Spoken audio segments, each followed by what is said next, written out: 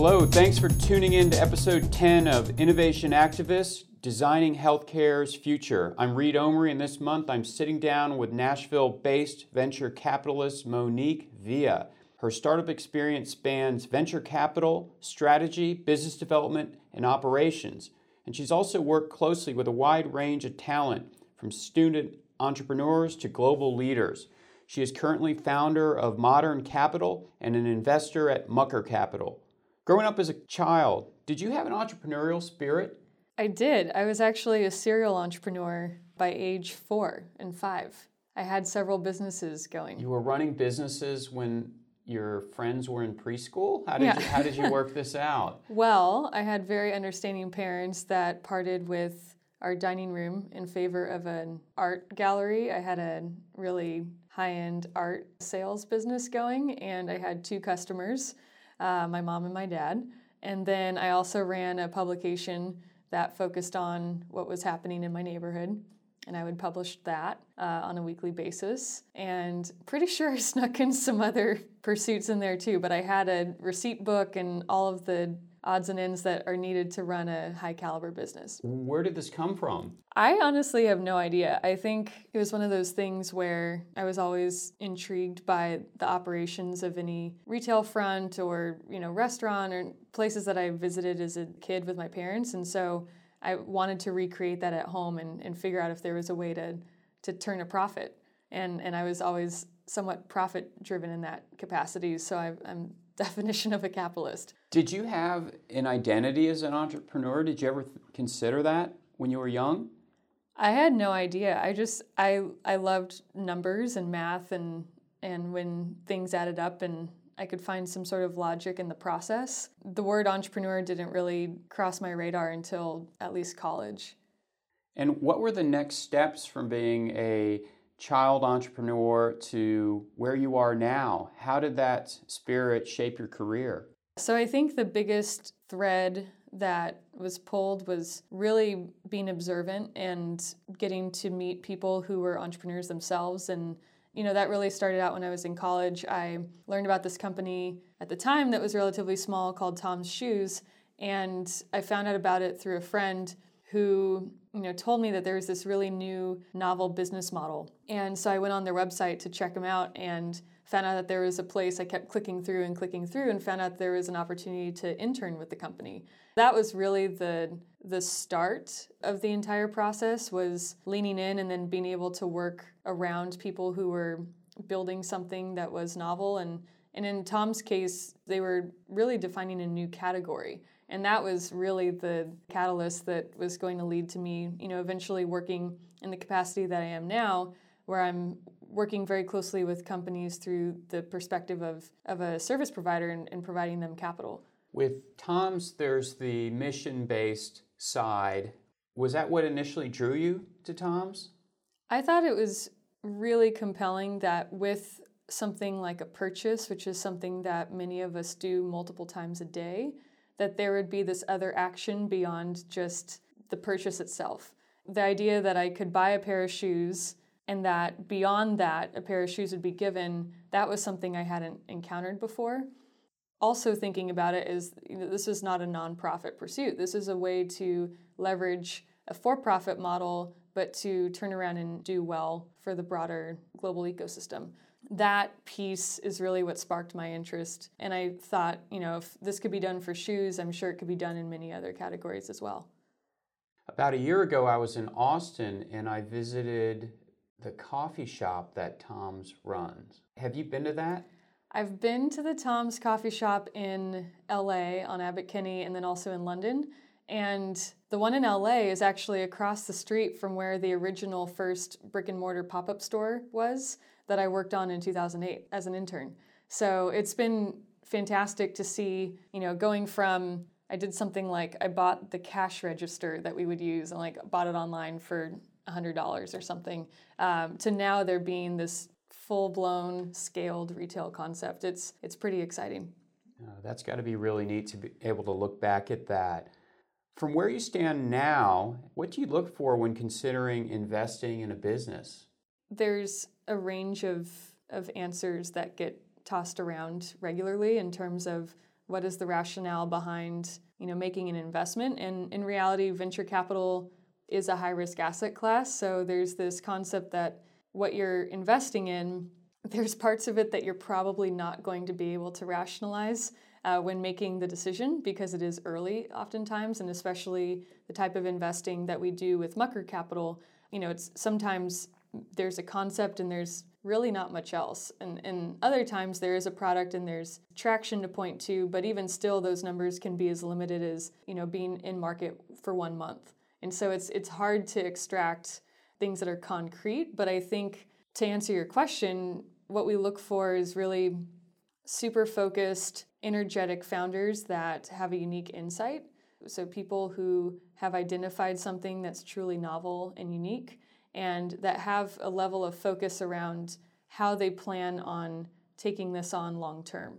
So these aren't pursuits that someone is going to spend a few years on and then move on to the next thing. These are people who are signing up for a much larger commitment. And so I also try to feel that out in the first conversation, just how committed these people are to this concept and how willing are they to iterate really quickly, because that's what it takes. And then beyond that, it's really the vision. So what can the world become? That's something that I'm super grateful for, is that I have these what if conversations on a daily basis with entrepreneurs and say, what if this was possible? Or what if this entire, piece of the globe could function more efficiently and serve people better? And that's really, we're looking for that drive and the vision, but we're also looking for the early days execution and willingness to evolve. When you assess the entrepreneurs, what characteristics do you look for in terms of diversity? I think diversity of background is one of the most undervalued pieces of the industry that's now being brought to light. And it goes back to having a unique insight. So someone who has spent, time in a certain field, or grew up in a certain place, or has a certain identity they associate with strongly, that's a unique insight. And that's something that I can't offer, because I have my limited set of insights, and so does the next person. So really, I think someone who can really leverage that unique insight piece, and then also identify the unique insights of people that they would recruit to form their team, and be that magnet, someone that's going to have that draw to be able to build a team, because the team's going to be the biggest and toughest thing to tackle, quite frankly. And so beyond that, also looking for people who are just entirely self-aware in addition to that, right? So people who are going to say, well, I have this going for me, I'm unique in this way, here's the places that I'm weaker, and I'm going to need some support. And that self-awareness is really where the magic happens, and you'll see companies become explosive because of that balance, that fine balance, and making sure that the company is not going to assimilate so much that they can't outcompete, other incumbents or people who are entering the market. You appreciate the candor when your startup founders will say, we're really good at this, but we could really use some help in this area. Absolutely. Yeah, my ears perk up every time.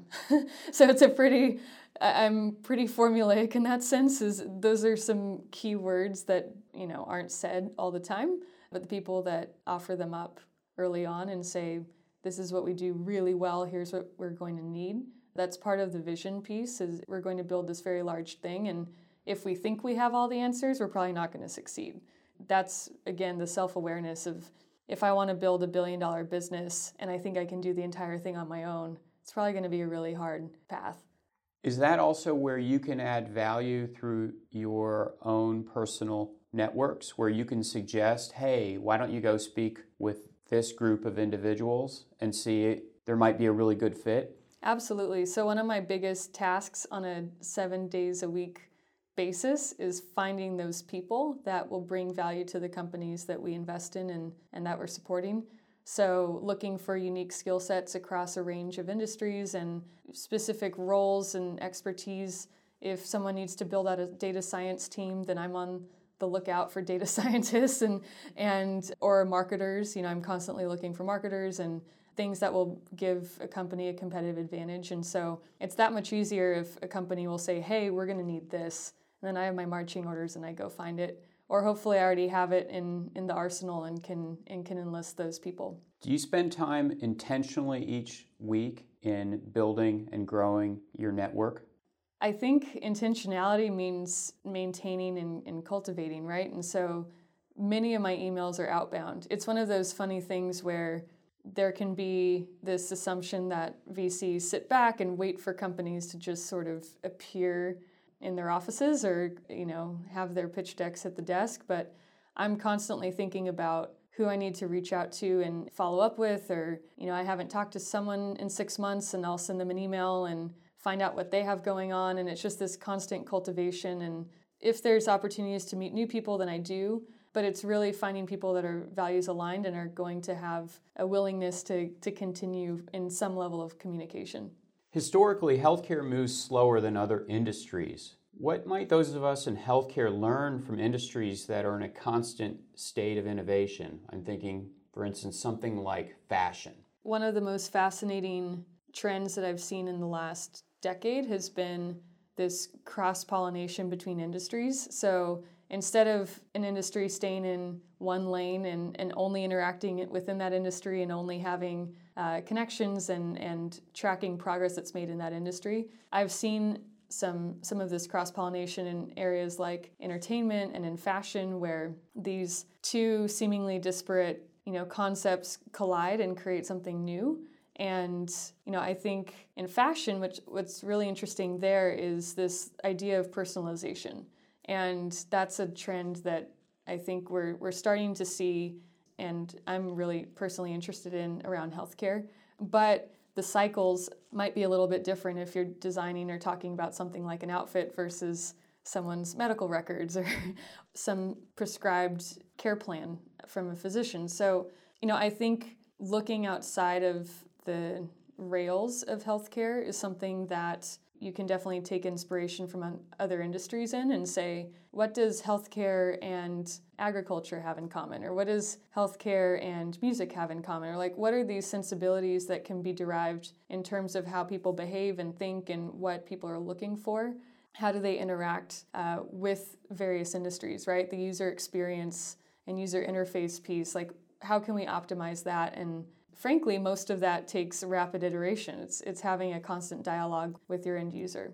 Will you see founders that come from entirely disparate industries like agriculture and healthcare coming together? Absolutely. I think that has been increasingly facilitated by this concept that there's these startup ecosystems that call for more of a focus on the stage of the founder in their life cycle as opposed to their industry. So first-time founders, for example, wanting to meet other founders, just how do you build a business? And that business could be in any industry. And so I've also found that in terms of talent, because talent is relatively scarce and it's viewed as scarce, if you're looking for your next head of product or your next compliance officer, oftentimes people will be open and willing, to make a change. And so maybe they spent 12 years in law and now they're spending time in food. You're like, oh, you're doing consumer packaged goods. Where did that come from? And it's because founders and innovators are constantly driven to investigate, and part of that investigation requires stepping out of your comfort zone. I've been paying attention recently when I've had interactions that have been terrific interactions with people in the service industry. A couple weeks ago, I was at the automobile repair shop, and the person who was assisting me was off the charts awesome. I asked him how long had he been doing that, and he said, oh, well, I used to be a mechanic. I was a mechanic for 6 years, and for 2 years I've now been doing customer service. And I asked him point blank, have you ever thought about going into healthcare? And his response was I don't like blood. Yeah. But the notion of helping others, I think, is something, there are so many industries that are service or hospitality where we can take that perspective and have lots of opportunity by attaching it and including it within healthcare. Are you finding that in healthcare, when we use analogies from other industries, that's actually a helpful way to pitch a new concept? Yeah, I couldn't agree more. I think having a shared vocabulary is something that benefits all sorts of topics that people have a hard time contending with. And so I saw that in financial services, for example, fintech companies and banks realizing that they needed to create a much more accessible vocabulary so that people could opt in and participate. And I think that's definitely the case for healthcare. I mean, if you listed your set of vocabulary and I put mine next to it, it would look a lot different. And so making that focus around the user, the end user, and the experience, and part of that requires disarming people. And your idea around the service industry is super compelling. I personally spent 7 years in restaurants between high school and college, and I entirely attribute my work in VC to my time working in restaurants. Thinking back to how can we have some level of empathy or understanding about what people are looking for and how we can meet their needs, whether it's in healthcare or in fashion or in entertainment or whatever it is that we're doing. Do you have any suggestions for how we might promote a startup culture in healthcare? It really is a multi-step process in any large industry, but especially in healthcare. And it starts with people that are expressing an interest in entering healthcare, really setting up the expectation, whether it's in med school and wherever else that they might be pursuing their role within healthcare, but to really frame it as, here's where we are today, and we know where we've been in the past, but here's the problems that we're really trying to solve for the future. And having this problem-solving mechanism is how some really great ideas are born. Like, what are the top 3 issues that healthcare is facing today? And if I had to make them up on the spot, one of them would definitely be around paying for it, right? Like, how are people going to support, prices long term and bills that show up in 10 different parts in their mailboxes and everything else? How am I going to do this? Because really the end goal is to live a healthy life and not have health ailments prevent you from doing so. If you set that out as the goal and then apply that across however many medical students, and that's just one tier, right? That's not even approaching the subject of everyone who's currently in a long-term healthcare career and has the experience under their belt in that capacity. But if you really just set this focus around what is the end goal for everyone and make sure that you're aligning incentives along the way, some really compelling solutions are going to arise. It's instilling that spirit around being an entrepreneur and also being open to what's possible. For many people, venture capital seems to be this monolith. It's impenetrable. It's like way beyond me. I don't even know where to begin to understand it. What are some resources that our listeners might use if they're interested in learning more about venture capital? In the For What It's Worth column, I didn't know what venture capital was 6 years ago.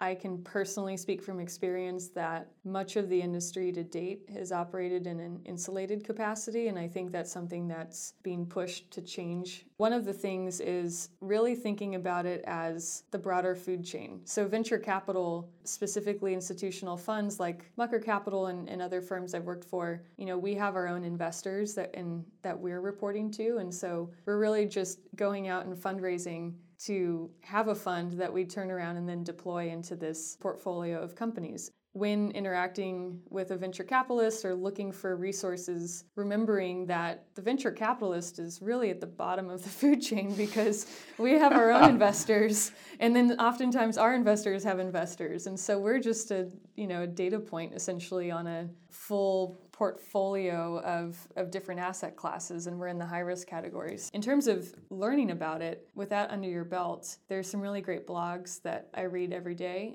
One of them is from Fred Wilson. It's avc.com. He has some really great daily thoughts that he shares, and it ranges from things like how do you manage founder dynamics, because that's a really tough spot to be in, and it's good for people to understand how difficult that whole process could be in interacting with the co-founder. He talks about things like Amazon coming to New York and what that's going to mean in terms of transportation and housing and opportunity. Another great writer on the topic is Brad Feld out of Boulder, Colorado with Foundry Group. He also does some regular blogging.